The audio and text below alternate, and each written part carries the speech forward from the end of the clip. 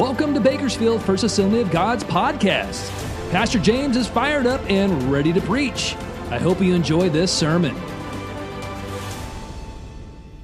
We continue our series on the book of Job, the question of the ages why, and we started a study on the test of integrity. So let's read our text and then we'll review and pick up where we left off. Job chapter 2, verse 1. On another day the angels came to present themselves before the Lord, and Satan also came with them to present himself before him. And the Lord said to Satan, "Where have you come from?" Satan answered the Lord, "From roaming through the earth and going back and forth in it." And then the Lord said to Satan, "Have you considered my servant Job? There is no one on earth like him. He is blameless and upright, a man who fears God and shuns evil. And he still maintains his integrity, though you incited me against him to ruin him without reason." "Skin for skin," Satan replied. "A man will give all he has for his own life. But stretch out your hand and strike his flesh and bones, and he will surely curse you to your face." And the Lord said to Satan, "Very well then, he is in your hands, but you must spare his life."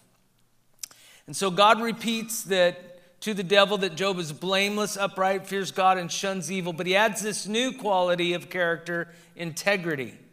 In addition, the Lord points out the fact that Job still maintains that integrity despite the tragedies he has endured. And for the sake of review, our first point was, for integrity to be proven, it must be tested. God wants us to be men and women of integrity. That is who we are to be as believers in Jesus Christ. Now, I had a friend that was, while he was in college, worked for a company that was parking cars. And this owner of the company was a Mormon, and my friend was a Christian in Bible school.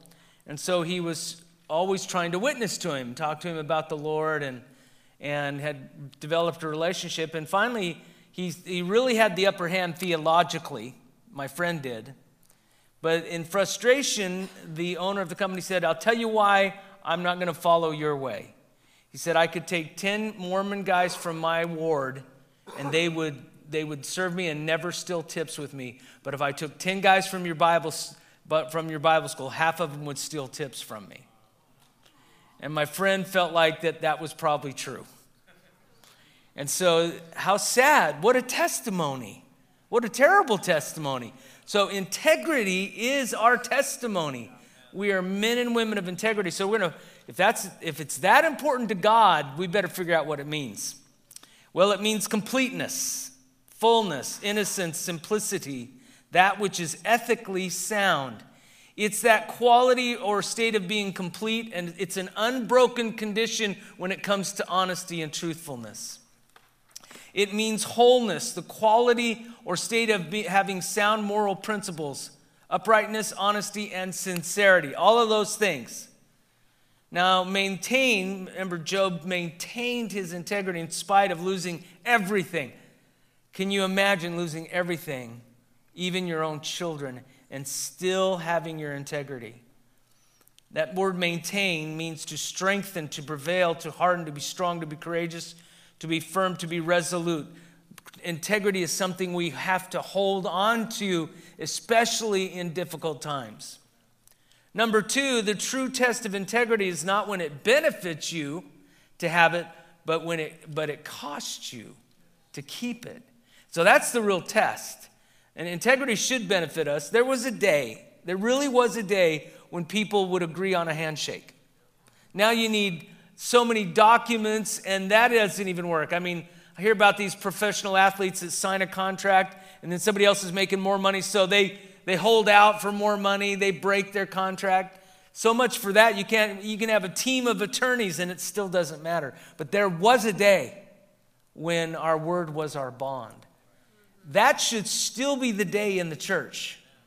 This is how we would stand out from the rest of the world. If we were truthful, if we were honest, if we are men and women of integrity, that alone, they would know something's different.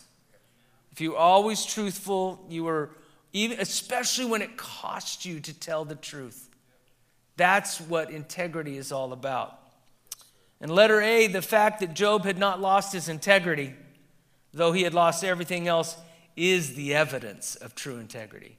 See, we can say we're men and women of integrity, but we'll really know if we are when the heat comes, when the pressure's on. In fact, when it would benefit us to give up our integrity, that's when the test is really there.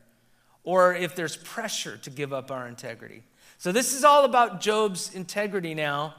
And not only is it tested by God, it's tested by Satan in his actions, but it's also going to be tested by Job's wife, which is an interesting relation of marriage that we're going to delve into when we get there. So that's kind of where we left off. So let's pick up from there. God says to Satan, "You incited me against Job." Now let's look at that word, letter B, incite. It's cuwth in the Hebrew. It means to entice, to mislead, to allure, to instigate. Now this is interesting. Why would God say the devil incited God to do something? Well, let's dig a little deeper into that. First of all, when King Saul was pursuing David to kill him, David said these words in 1 Samuel 26:17. Saul was trying to kill David all the time. David had done nothing wrong. Saul recognized David's voice and said, "Is that your voice, David, my son?" Calls him my son when he's trying to kill him. David replies, "Yes, it is, my lord the king." And he added, "Why is my lord pursuing his servant?" Speaking in the third person there. "What have I done, and what wrong am I guilty of? Now let the Lord the king listen to his servant's words. If the Lord has incited you against me, then may he accept an offering." In other words, David's saying, if you're pursuing me because God told you to, I'll accept it. I'll receive whatever comes from the Lord. If I've done something wrong and I deserve this punishment, I'll receive it. And so David was willing to accept the possibility that God had incited Saul to pursue him and punish him. And I will tell you this. David needed those years in the wilderness. Just like Joseph needed those years in prison. These were great men of God, but they needed hardship. They needed difficulty so they could grow into greater maturity and greater integrity. We see Joseph kind of being a braggart when he starts off. Gets the coat of many colors, and he's daddy's favorite. He has dreams and tells his brothers, "Guess what, guys? You're going to bow down to me." Yeah, that's any brother is going to say, "Yeah, I'll bow down to you, all right," you know. And so Joseph's just kind of out there and a little bit braggart. God needed to humble that man before he could make him second in charge of all of Egypt. And so even David, he needed to be tested in the wilderness. His integrity needed to be tested. So, can Satan really incite God against people? I mean, that's what it seems to say there. How do you feel about that? God saying that, talking to the devil, "You incited me against Job." What do you think?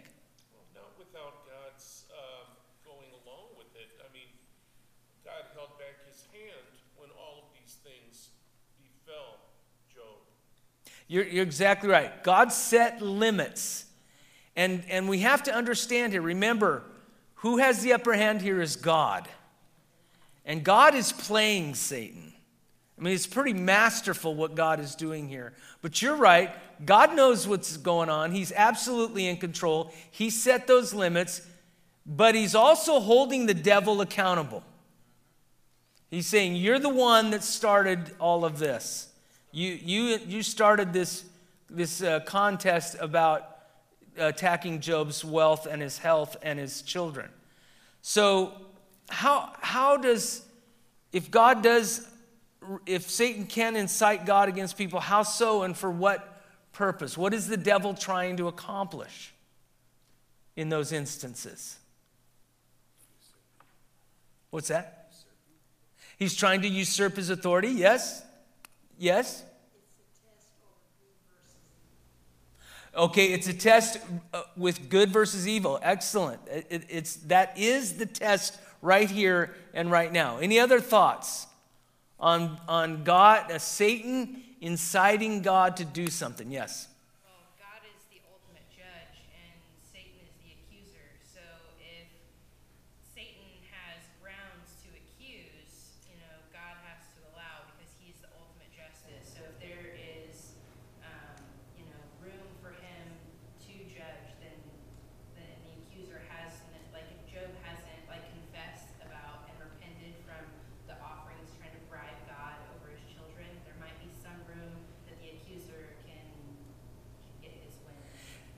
Very good point. Satan is the accuser. And you're going to see in the book of Job, this is like a court case.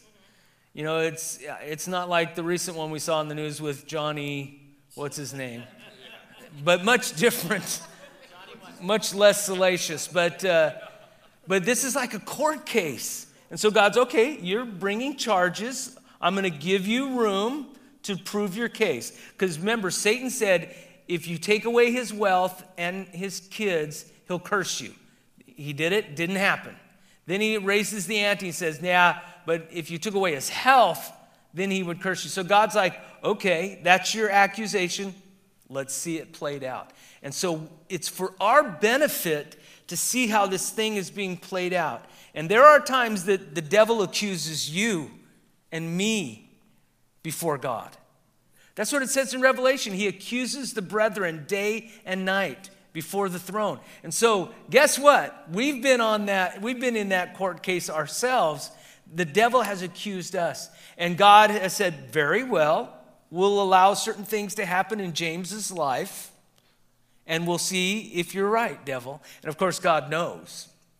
And I'm going to end with that. There's a very key point about all of this, that God knows how we'll respond before we respond. Any other thoughts on this being incited? Yes? I think God was just giving the devil enough rope to hang himself. Very good. Also, I mean, the devil is just dying for an opportunity to say, ha, wrong God, I was right, you were wrong, and dance around when, as you said, God already knows, you know. And hasn't this been the case from the beginning? Satan said, I will be like God. I will be greater than God. And so he's trying it again. He's a fallen angel trying to match wits with an almighty God. The devil is not the equal to God. He is a created being. It's not yin and yang. It's not equal powers. There's an almighty God that's far greater than Satan. Now, can Satan incite us to do wrong? Can he do that? Sure he can. Let's test people's age here. How many remember Flip Wilson? Oh, that's pretty good. But can you remember his catchphrase? The devil made me do it. Some of you are going to have to watch Nickelodeon or something, or get on YouTube and watch Flip Wilson. It was a variety show in the 70s? Yeah, it was in the 70s. But he used to say, the devil made me do it. Now, it's true the devil can incite us, but can he really make us sin? No, sin is always our responsibility, our choice. And so, I'm sorry, Flip Wilson, but isn't it true people, they may not blame the devil, but they blame a lot of other people, right? They may blame their spouse, they may blame their kids, they may blame their parents and how they were raised. I've got news for you. Once you become an adult, you're responsible for you. That's what a bar mitzvah is all about. It means son of the law. And at the age of 13, is it 13 or 12? 13, they have this party, and basically they're telling this young Jewish man, you're on your own. You're responsible for yourself. You're now a son of the law. I wish we had something in Christianity that was a coming of age ceremony. I've done a few quinceañeras in my time, and I love that ceremony. It's powerful and spiritual and so expensive for the parents. So we didn't have one or two. But I wish there was a rite of passage in Christianity for young men and young women to know that now you are responsible for your actions because you are old enough, and some assume that that's the age of accountability, is that age 13. And so we are, even the devil can incite us, but we don't have to do it. Yes? I was just fascinated by how much the devil hates humanity. And it's pretty evident in Scripture, of course, of his very nature in stealing, killing, destroying. But I didn't realize this until somebody mentioned the reason why he hates humanity is because we are created in the image of God. So when God sees humanity, he sees God. Excellent. Yes.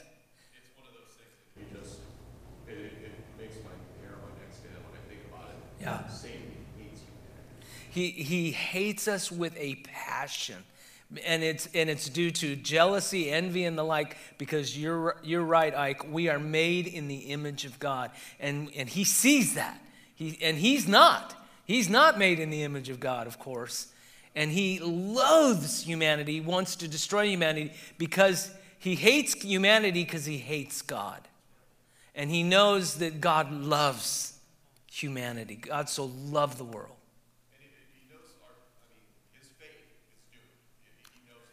Right. Yeah, somebody asked me one time, I even thought it when I was a kid, what if the devil repents?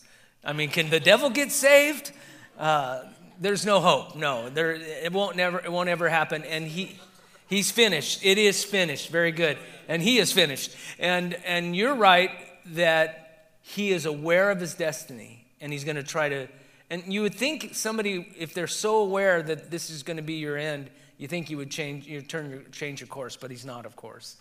And he knows that he's bound for eternity, and that day is coming. And even the fallen angels, remember they told Jesus, don't send us into the pit. You know, it's not the end of time. So even they are aware of their destiny. And so their goal is to destroy humanity, Hell was made for Satan and his angels. That's originally the purpose of hell. It's been expanded because of so many wicked people. But Satan will spend eternity in the lake of fire. Now, it is true. Satan can incite us. Look at 1 Chronicles 21, verse 1, I think that is. Satan rose up against Israel and incited David to take a census. This is where David messed up. One of a few times he messed up. But one, and now this is interesting because it wasn't a sin to take a census. It was why David did it. It was pride. Counting the fighting men made him feel proud. And so the devil same Hebrew word, enticed David to do this sin. So in the case of Job, once again, we got to realize God is playing Satan, not the other way around. God is all-powerful, all-knowing. He knows what's going on. And though Satan challenged and incited God to allow harm to come to Job, God is running this show, this court case, and Satan will once again be played for the fool. And though God gave permission to Satan to touch Job's possessions, God still holds Satan accountable for it. And though God has given us free will, he even knows that at times we will abuse it. But he will still hold us accountable for it. You can't have salvation without a free will. Now those that are more Calvinist, a strict Calvinist would say you were destined to be saved, you had no free will whatsoever. And they follow the belief of the tulip, total depravity, unlimited something, tulip, it's tulip. Unconditional surrender. L is limited atonement, which means Jesus only died for the elect, not for the whole world. But again, we're more, as Assemblies of God, if you wanted to know, we're more Arminian. We believe in free will. We still believe in the sovereignty of God, but humanity has free will within their own scope, and we're going to be held. What a gift, free will. We can choose what we're going to do, right or wrong. But with any gift comes the responsibility. We'll be held responsible for those choices we make. And one of the great theologians, didn't he say, save the elect and elect more? Save the elect and elect more? Yeah, that's good. And the reality is God does know everyone who's going to be saved, but we don't. And we are responsible to share that with everyone. So Job, we see it again that Job did not deserve what he suffered. Is it easier to accept suffering that you deserve or suffering you don't deserve? What do you think? What's easier? What easier suffering is to accept? Suffering you deserved? Who thinks the otherwise? Suffering that you didn't deserve? It kind of depends on how we respond to it, because sometimes if we're suffering for our own actions, we may be really mad at ourselves. I could have prevented this. So, but if we're suffering for no reason, I almost feel like if I'm suffering for no reason, I can trust God. I may not know the reason, but He does. And for me, it's almost easier to suffer for what I don't deserve than to suffer for what I deserve, because I'm mad at my stinking self, I got myself in this own predicament. But either one, that's not a right or wrong answer. But think about it. Is it easier to accept suffering when you know you don't deserve it? Because you know God has a purpose. That might be one of the times when you question why. Yes. Am I made to suffer? Whereas when you ask that question and you did deserve it, you go, oh yeah, I did that. Or we may try to negotiate. Well, it really wasn't that bad. But I think here's the whole point of the study of Job, the question why. But here's what God knows that we don't.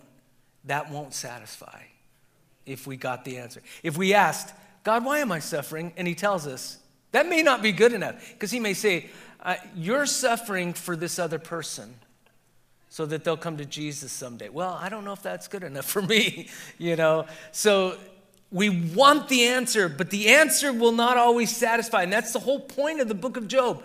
Job asks the question over and over again. And in the end, God does not even answer him. And yet Job gets it. And so sometimes it may be, if we're suffering and we don't know why, maybe that's a time where we can really surrender to God and just say, Lord, I don't know the answer, but I know you're good and you do all things well. And you discipline those you love. And if I'm suffering just because of discipline for something I've done wrong or something I need to mature in, then I'm willing to receive it. And so we're so desperate, that 3-letter word, why. We're so desperate to find out, but the answer to your suffering may not satisfy. You may not think it's a big enough deal. Well, why am I suffering for that? And yet God may have a much greater plan that we're unaware of. Ronnie, were you going to say something? We live in a fallen world. We don't deserve anything. We don't deserve our salvation. Right. That's the irony. On the flip side, we don't deserve anything good. Such is life. Yes. It's life. We live in a fallen world, and we may not think that we don't deserve whatever we're going through, but we live in a fallen world. People get sick, people die. Yeah. The Bible says it rains on the just and the unjust. Right.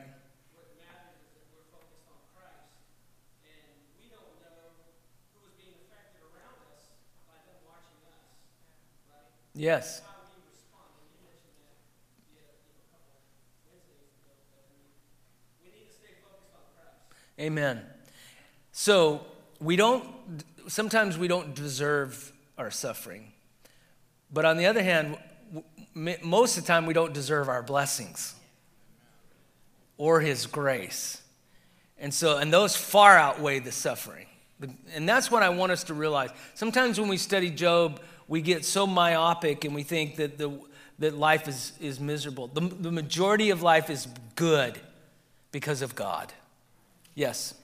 In suffering that we do deserve is mostly brought on by our own actions. True. Yeah, and God is good about doing that if we need it. But there's even times where we deserve suffering and we ask God for grace and He gives it to us. So sometimes He removes our suffering when we don't deserve it. And so we can always ask, Lord, I know I deserve this suffering, but I'm asking for your grace. And it's up to Him. And just to get it, when you suffer, God is grieved. He cares. Think of His Son. God watched His Son die. be beaten, cursed, and spit upon. I mean, if that were my son and I had the power, I would rise up and nuke them right where they stood. That's why I'm not God, and because none of us make it to heaven, including me. But can you imagine what God experienced to watch his son die? Undeservedly. Because that's how much God loves the world. That's how much he loves you and me. That he would let his son, who did not deserve such suffering, die in our place. Wow. And I think part of our struggle is we do not realize how much God loves us. I like what you said, Ike. We do not realize, as much as Satan hates us, how much God loves us. Yes, that's why he made the world, was for us. That's why he created humanity. I remember Leonard Ravenhill said this: God did not create people to love him. God created people to love. In other words, it's not just that God wants us to love him. That's a true statement. He does. But the real reason is because God was looking for someone to love. He has all this love that he wants to pour out on us. And I want us to grasp that in Romans 8, where how high and how wide is his love for us. If we could just grasp this, I'm telling you, the love of God, if you believed it with all your heart, it would radically change your life. It would radically change, because I have to admit, sometimes I feel unlovable by God. And going off of that, and how much, God was holding back as he watched his son suffer all of this pain and torture and everything, how much God had suffered. Yeah. To know I could put a stop to this, how much he loved us to suffer that and watch what happened to his own son. Yes. This is so powerful. Sometimes suffering is evidence of God's love. Long suffering, yes. And I'll tell you, as a parent of 4 children, I thought it would get easier the older they got. It's harder now that they're adults, because when they were kids, I could control them. You know what? If they wouldn't do what I'd say, well, there would be consequences, bless God. But now they're adults, and I tell them to do stuff, and they don't listen to me. And it frustrates me, because I'm trying to get them to avoid my mistakes so they won't suffer like I have for my mistakes. And yet sometimes the only way we'll learn is to suffer for our mistakes. And if we love our children, especially as teenagers and adults, there are times we will let them suffer. We also learn through that how we grieve God when we see how our kids grieve us. You know what I mean? Very good. I've never known greater love or greater pain than from my children. And I'm sure I was the same way to my dad, huh, Pop? But there is no greater pain that you can receive than from your own children. And God's the same. And so marriage was given so we'll understand our relationship with the Lord Jesus. But children were given so we'll understand God's love and how much it hurts. And I've had to learn that there are times where I say, God, thank you for this experience, because now I know how you must feel when I grieve your heart, when I sin against you. You know, when you have children, you understand that dynamic of how God responds to us and how our sin hurts him. He created us to love him, and he has so much love, he wants to give it to us so we can pass it on to our neighbor and our enemy, right, etc., etc. That's good. And the point is God is love. It's interesting, a lot of the characteristics of God, you know, God is merciful, God is kind. God is love. It's the definition of love. And it's agape love, as you know, in the Greek. But that love cannot come from us. We can love with phileo love, which is brotherly love, eros love, which is sexual love. There are 5 words for love in the Greek, 3 used in the New Testament. But the fact is, love cannot come from us. That kind of love, it can only come from God. And you're right, Ron, that we can only receive that love from God. In fact, you are only able to love others as much as you're willing to receive God's love.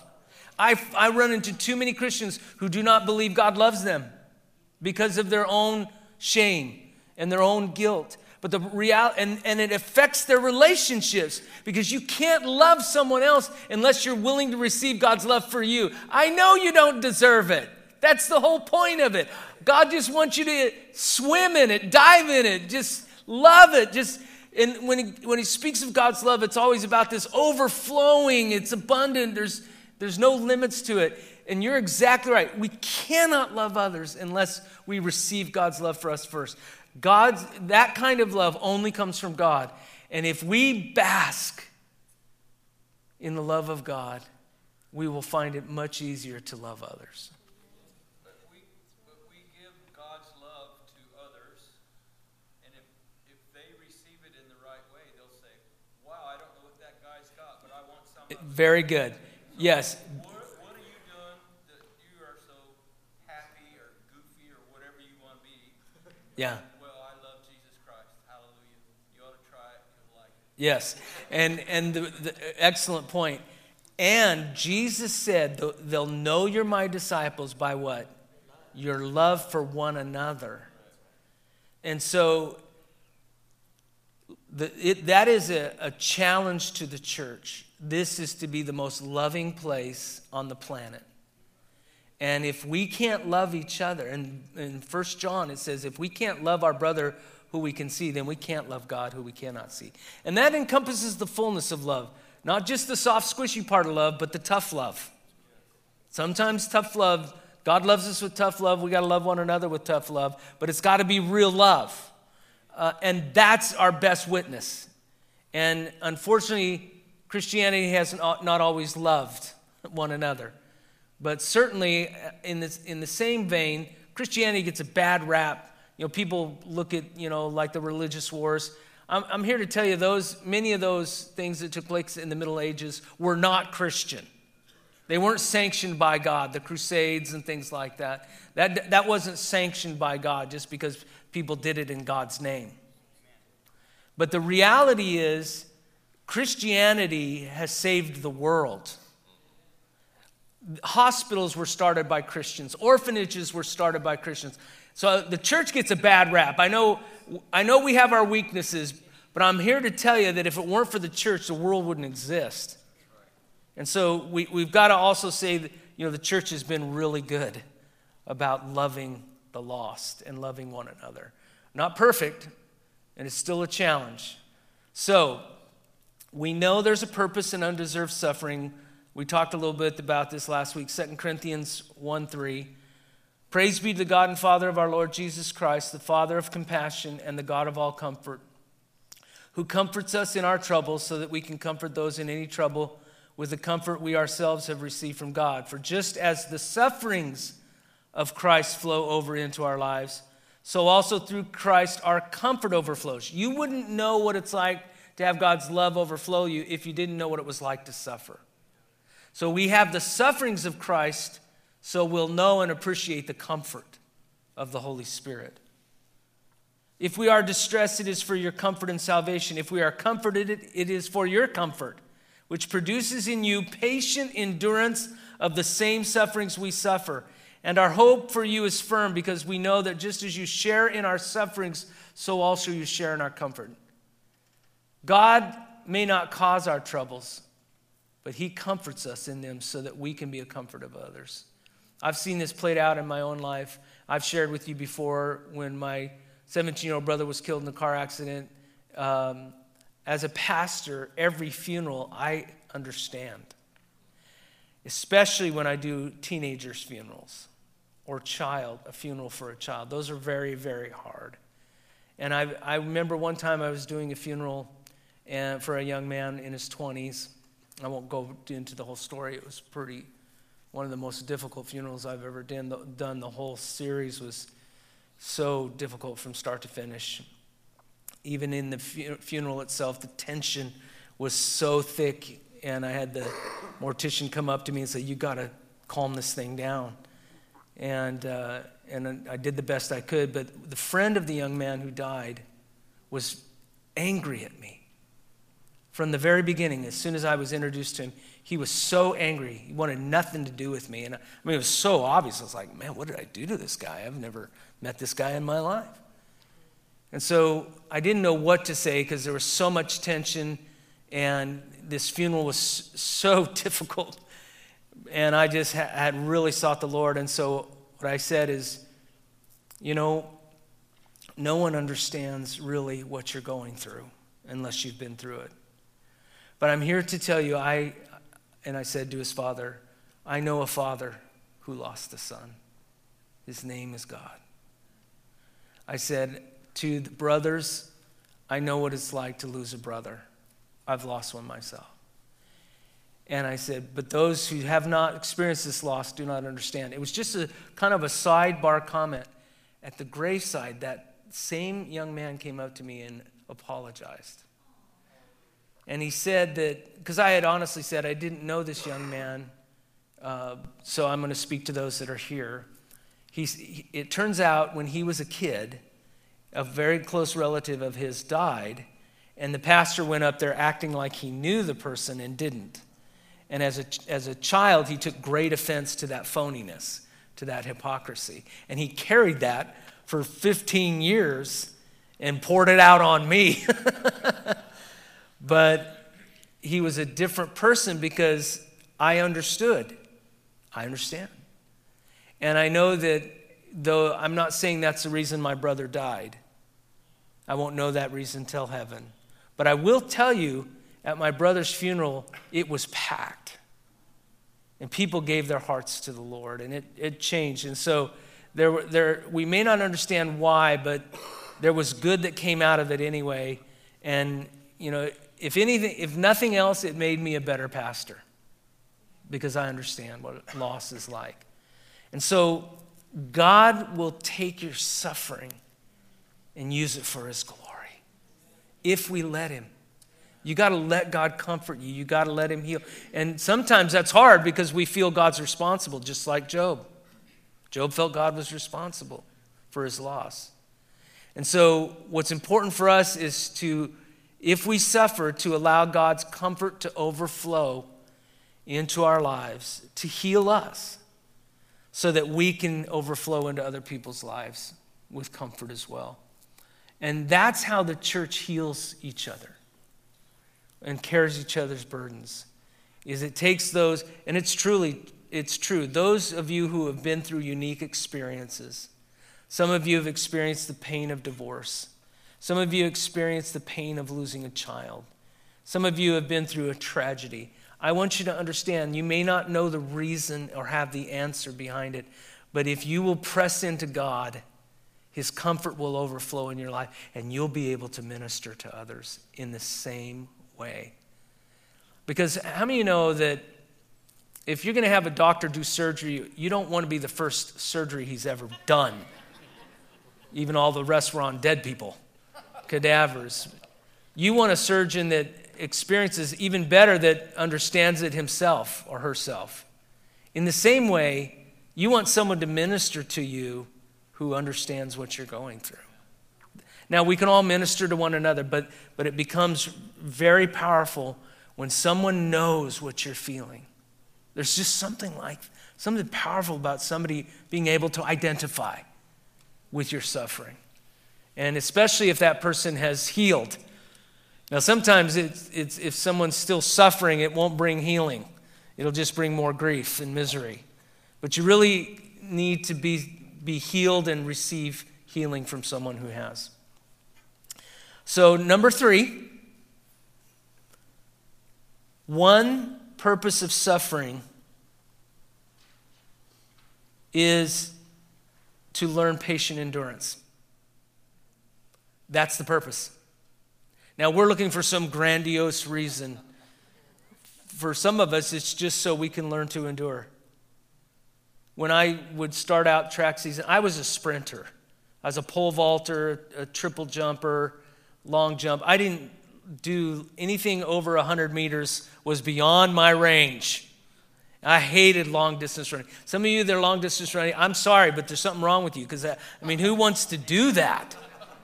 There's a lady in my church in Ojai. She said, I love long distance running because I can, when I run, I can think. And I'm thinking, I said, when I run long distance, all I can think is, what am I doing to myself?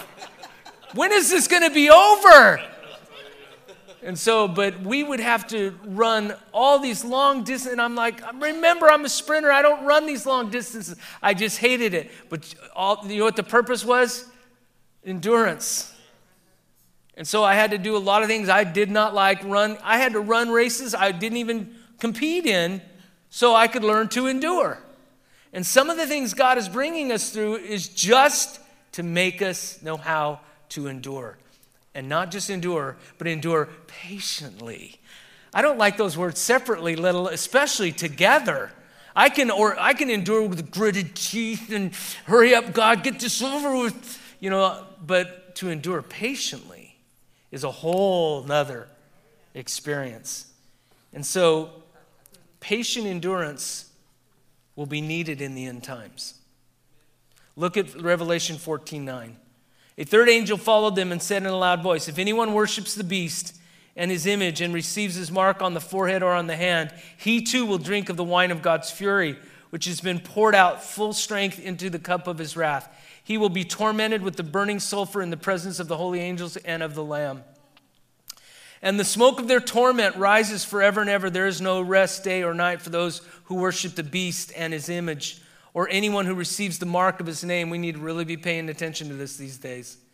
Verse 12, this calls for patient endurance on the part of the saints who obey God's commandments and remain faithful to Jesus. And so Satan lost the first challenge, so he thinks he can win the second challenge. In Satan's mind, Job could always have more children and regain his wealth, but losing his health would be very personal. And so Job had already suffered unimaginable loss, but now it's going to get real personal. And Satan is out to prove Job's integrity is conditional. His love is conditional upon God's favor. And so number 4, Satan is out to prove that our integrity is based solely upon the good things God does to us. That's the accusation. That's the test. That's the attack. He's trying to find out the same. He's stupid, doesn't get it, but he's still attacking us with the same thing. Is your integrity conditional? Is your love for God conditional? If things don't go your way, let's say you lose a job, or you may lose someone close to you. Is that going to be too much for us? Because Satan is trying to find our price.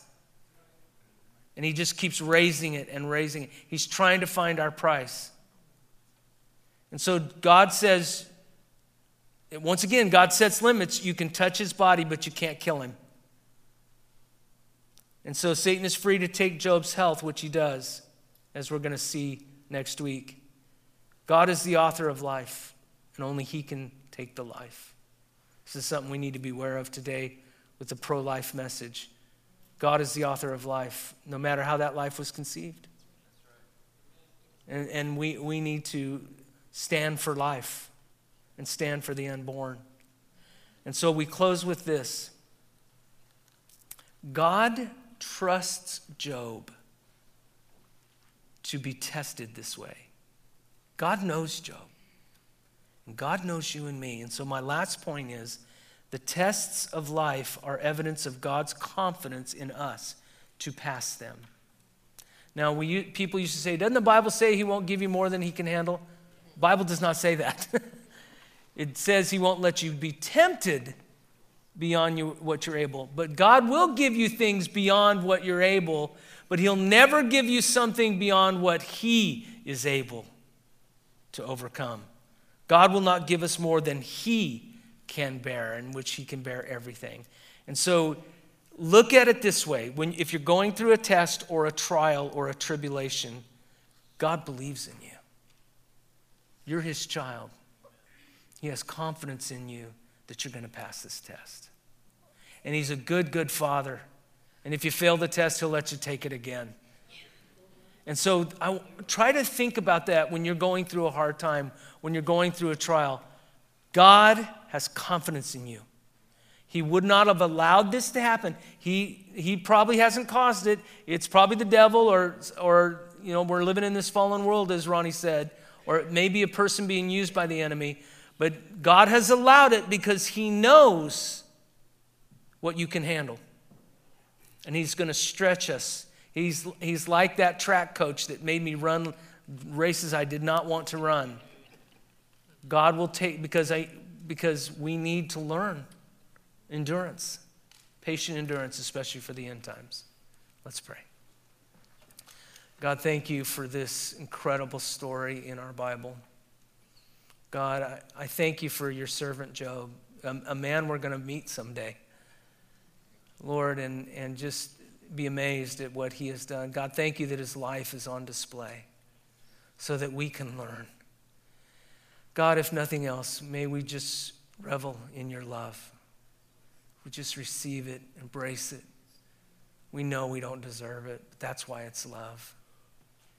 And Lord, I pray that we would love you back and we'd love others. And we'd even, as the Bible says, love your neighbor as yourself. Some of us have a hard time loving. We can love everyone else but ourselves. And so, Lord, I just pray that as we study this book, you will take us deeper in our faith to know you better. In Jesus' name, amen.